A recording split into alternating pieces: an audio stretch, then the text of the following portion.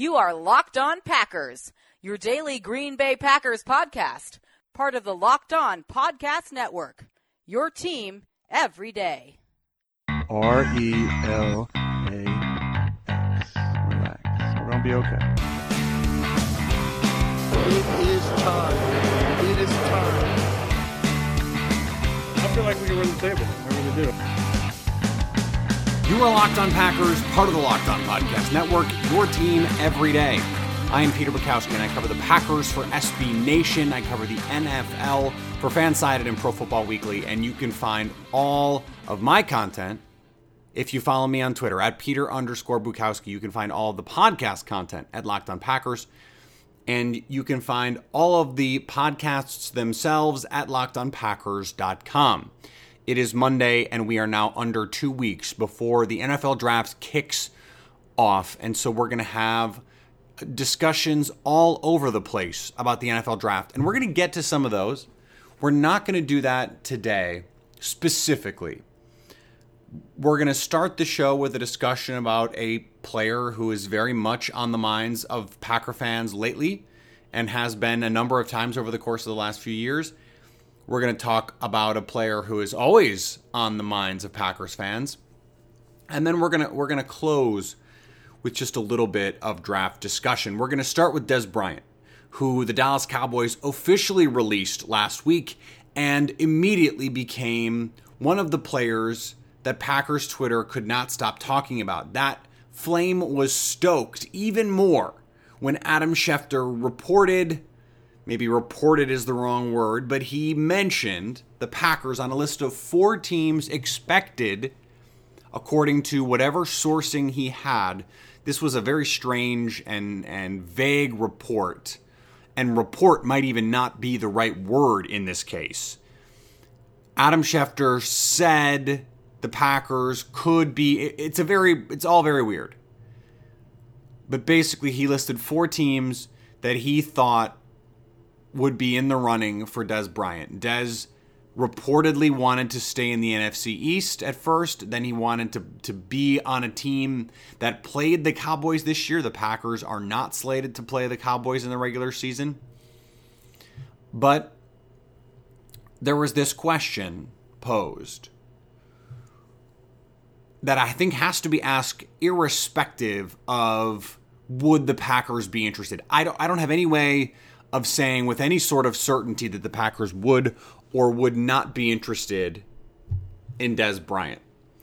I think given some of the issues that he had in Dallas in the locker room with speaking out, with being overly demonstrative on the sidelines, with causing controversy in that way, maybe he's the kind of player that Green Bay would steer away from. I don't know. But there is a question, an open question, about whether he would help the Packers. And to me, it's not a question. Would he make the team as they're currently constituted better? The answer, unequivocally, yes. For whatever you think of Dez Bryant and however much you think he's fallen off, however many steps you think he's lost, and he's certainly not the guy he was earlier in his career. In his prime, one of the best, if not the best at times, receivers in football. But for whatever you think he's lost from that moment, he's better than Geronimo Allison by any stretch of any imagination. He just is. I mean, he could have lost 10 steps and he'd be better than Geronimo Allison. He could help this team. And where I think Packers fans and even some Packers media, frankly, have been bogged down is, well, you don't cut Jordy Nelson to sign Dez Bryant. And to that I say, why not? And it would be easy to look at them and say, well, a receiver that has lost a step being cut so they could sign another receiver who's lost a step. But we need to put that in better context because Jordy Nelson is a player who relies at this point in his career almost exclusively on his virtuoso connection with Aaron Rodgers and his ability to get open on second reaction plays and be a force in the red zone. That is what his usefulness to the Packers is at this point. And you can ask, and we had this whole discussion about what is that worth to Green Bay.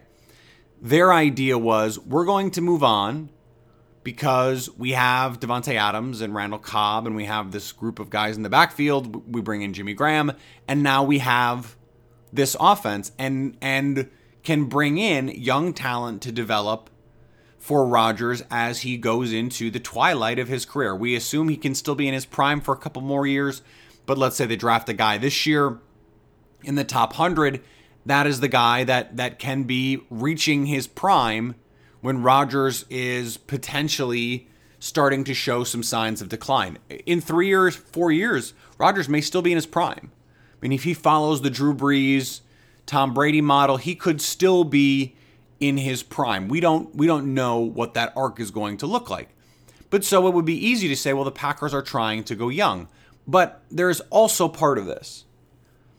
The Packers front office has an MO of just saying, you know what, we're going to move on. We're ready to move on from you regardless of the cost. It was a decision they made with free agents dating back 10 years. This is the Ted Thompson MO, and clearly Brian Gutekunst has adopted this philosophy. The Packers didn't make an offer to Morgan Burnett, per reports. So it was not about the money. They were just willing to say, we're going to move on. And the Packers decided with Jordy Nelson, we're moving on. Not necessarily because he was going to block the development of a young receiver that they were going to draft, or maybe who was already on the roster, Michael Clark, Geronimo Allison, whatever, D'Angelo Yancey.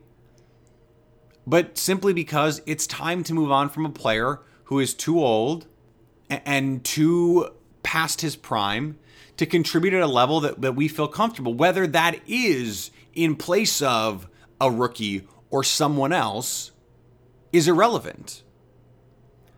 The move is made to say we're moving on, if you're the Packers. Then every subsequent move has to be judged from the standpoint of the current roster. The Jordy Nelson move, for whatever you think of it, has already taken place. It's now irrelevant, given what we know about the way the Packers team build, for them to say we're moving on and then to bring in a player who, yes, has lost a step. He's not as explosive as he used to be. Dez Bryant isn't. But that doesn't mean he can't be useful in this offense. And let me put a finer point on it.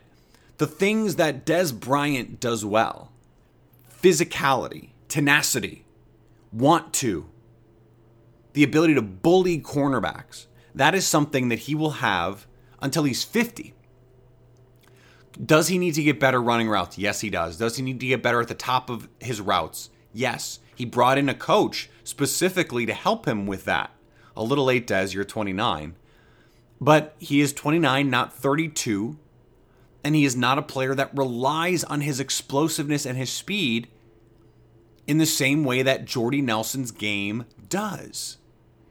If all Jordy Nelson can do, I've said this multiple times on this show, if all Jordy Nelson can do is get open in the red zone and get 8 yards on 3rd and 7, then a tight end is what you have, and the Packers just signed one of the best tight ends in the league. That makes Jordy Nelson expendable. But Dez Bryant can win at the catch point.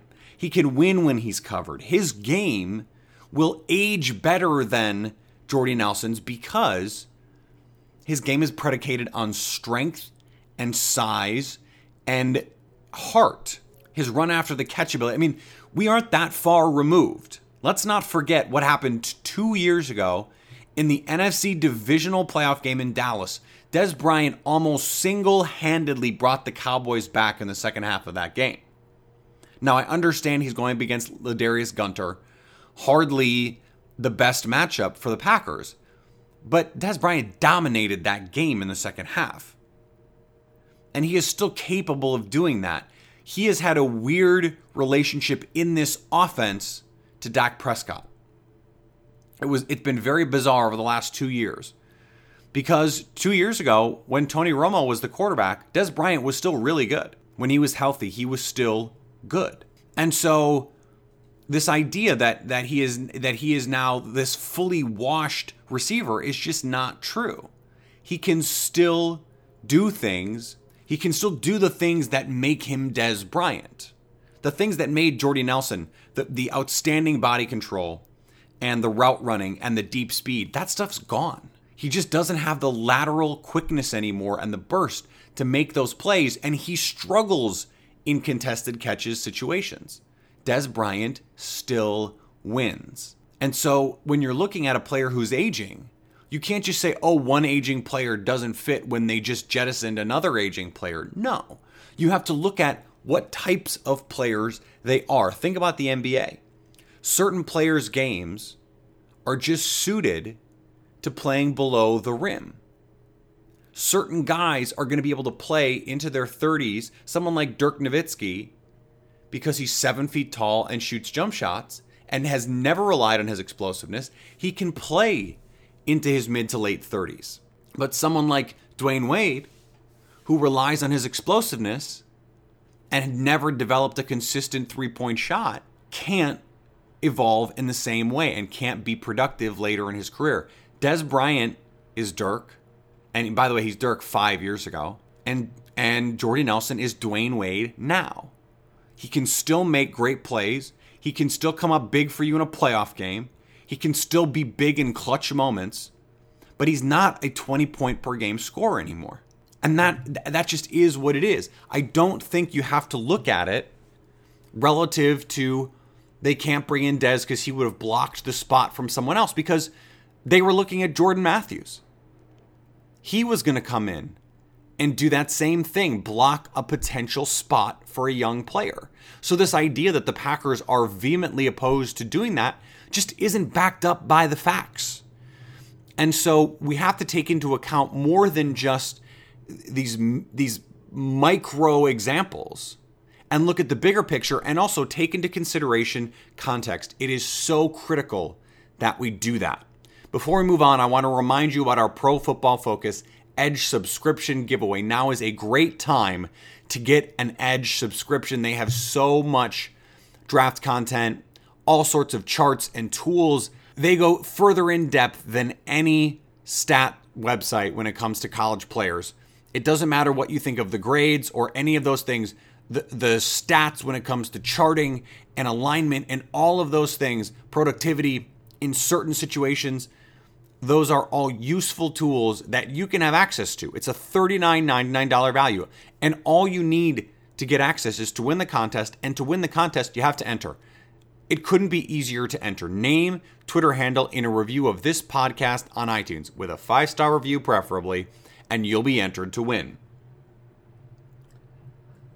There have been some discussions among concerned Packers fans about some of the comments Aaron Rodgers made in the last week about the player moves over the course of this offseason. And Rodgers expressed his regret that Richard Rodgers would not be on the team next year.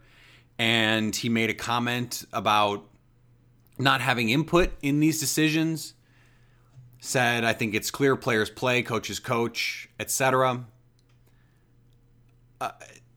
I said this a couple months ago when there was some angry Aaron Rodgers about the Alex Van Pelt stuff. There's a reason players play, coaches coach, and front offices front office. Because players are generally bad at being coaches or general managers. And we see this with someone like LeBron James.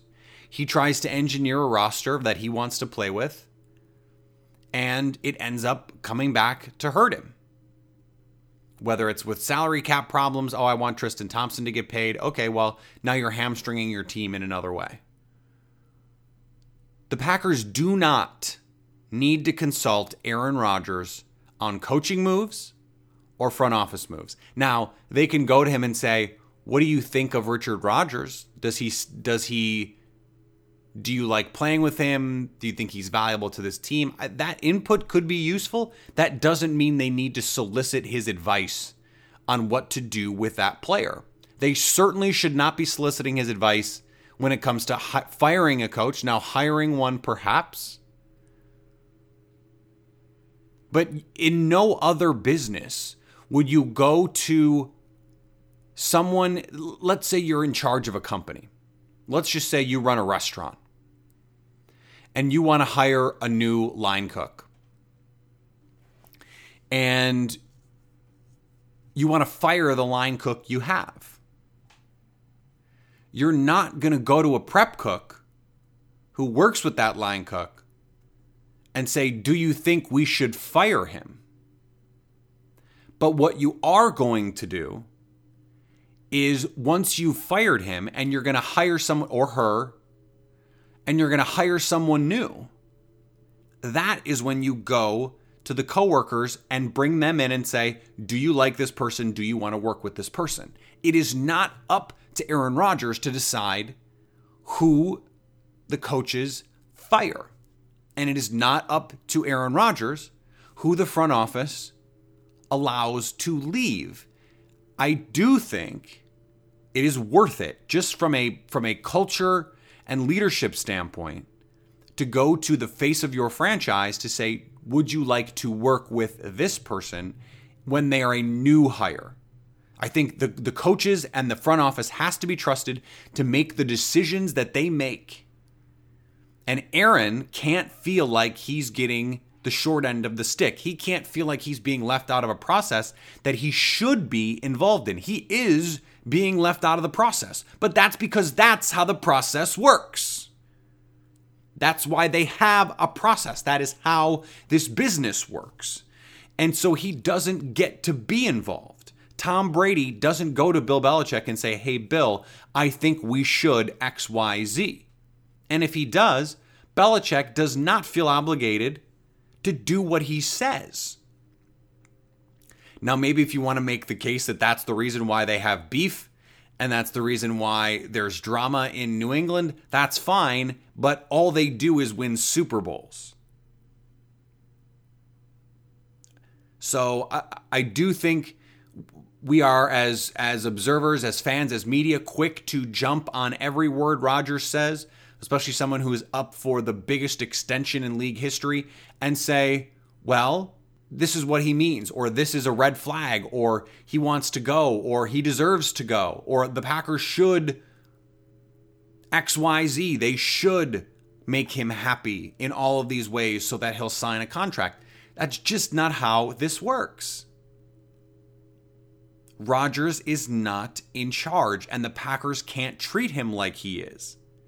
Rodgers is one of those guys who truly believes he is the smartest guy in any room he's in. And it is both a blessing and a curse for him, because in a lot of cases he is. And certainly in a football room, it's going to be hard for me to think that there are other people who understand and think the game better than he does. But that doesn't mean that he should be judge, jury, and executioner on roster moves. He shouldn't. It's not his job. It's not his role. It's not his right. I don't think we should be blamed for caring about what he thinks, and I don't think he should be blamed for feeling how he feels. He is going to cape for his guys, and he has always been unafraid to say, I think the Packers should keep this player or get rid of this player. Less of the latter, more of the former. I think they should keep James Jones, he would say, or I think they should keep Charles Woodson, or whatever it is. He has been vocal about his guys over the course of his career. And the Packers have not always listened, and that is their right. And not just their right, it's their obligation to do what they think is in the best interest of the team. Rodgers can give his opinion. There have been times when I wish that he would just not, because it causes drama where there shouldn't be, and because I think he gets a little more worked up over this than he should. He is not the GM of this team, and no one should treat him like that. And no, he doesn't deserve input on the roster or the coaches. Now, should they say, hey, what do you think of Jimmy Graham? Yeah, sure. I think that's worth a move. That's worth doing. But you don't call Aaron Rodgers and say, hey, we're thinking of cutting Jordy Nelson. What do you think? You don't have to do that. And you shouldn't do that. It doesn't work that way in any other business, in any other industry. It wouldn't work that way. And even other non-traditional industries. I understand pro sports is weird, but think about a movie set. If the director or the producer wanted to fire an actor on a set, they wouldn't go to the other actors and say, should we fire this person? They just wouldn't. It's not their call. You do your job. Aaron Rodgers is the best quarterback in football, maybe the best player in football, full stop. Do your thing. You are listening to the Locked On Podcast Network, the #1 local daily sports podcast network. Be sure to catch up on everything new across the NFL with Locked On NFL and Locked On NFL Draft. We didn't end up getting to the draft discussion that I wanted to have. I don't want to run long, so we will save it. We will get to it later this week. So we'll have a show Wednesday, we'll have a show Friday, and then the following week, when things are going to get a little crazy, we're going to go Monday, we'll have a show Wednesday to preview the draft, and then we'll go Thursday, Friday, Saturday. My dad asked me the other day, what am I going to do during the draft for podcasts? And I said, it's clear you haven't been listening to the shows all the way through. I have been giving out these schedules. I've been trying to keep everyone up to date with what we're doing, with how we're doing, and how we're doing it. And so if you are listening, continue to listen all the way because you have to stay up to date. There's so much great content at fansided.com, at profootballweekly.com, at acmepackingcompany.com. I suggest you check it out there. I'm going to be tweeting a lot of draft-related stuff over the next 2 weeks. So follow me on Twitter at Peter_Bukowski. Follow the podcast on Twitter at Locked On Packers. Remember, all of the podcast content, if you can't find it or you ever need it, it is all at LockedOnPackers.com. I want to make it easy for you to stay Locked On Packers.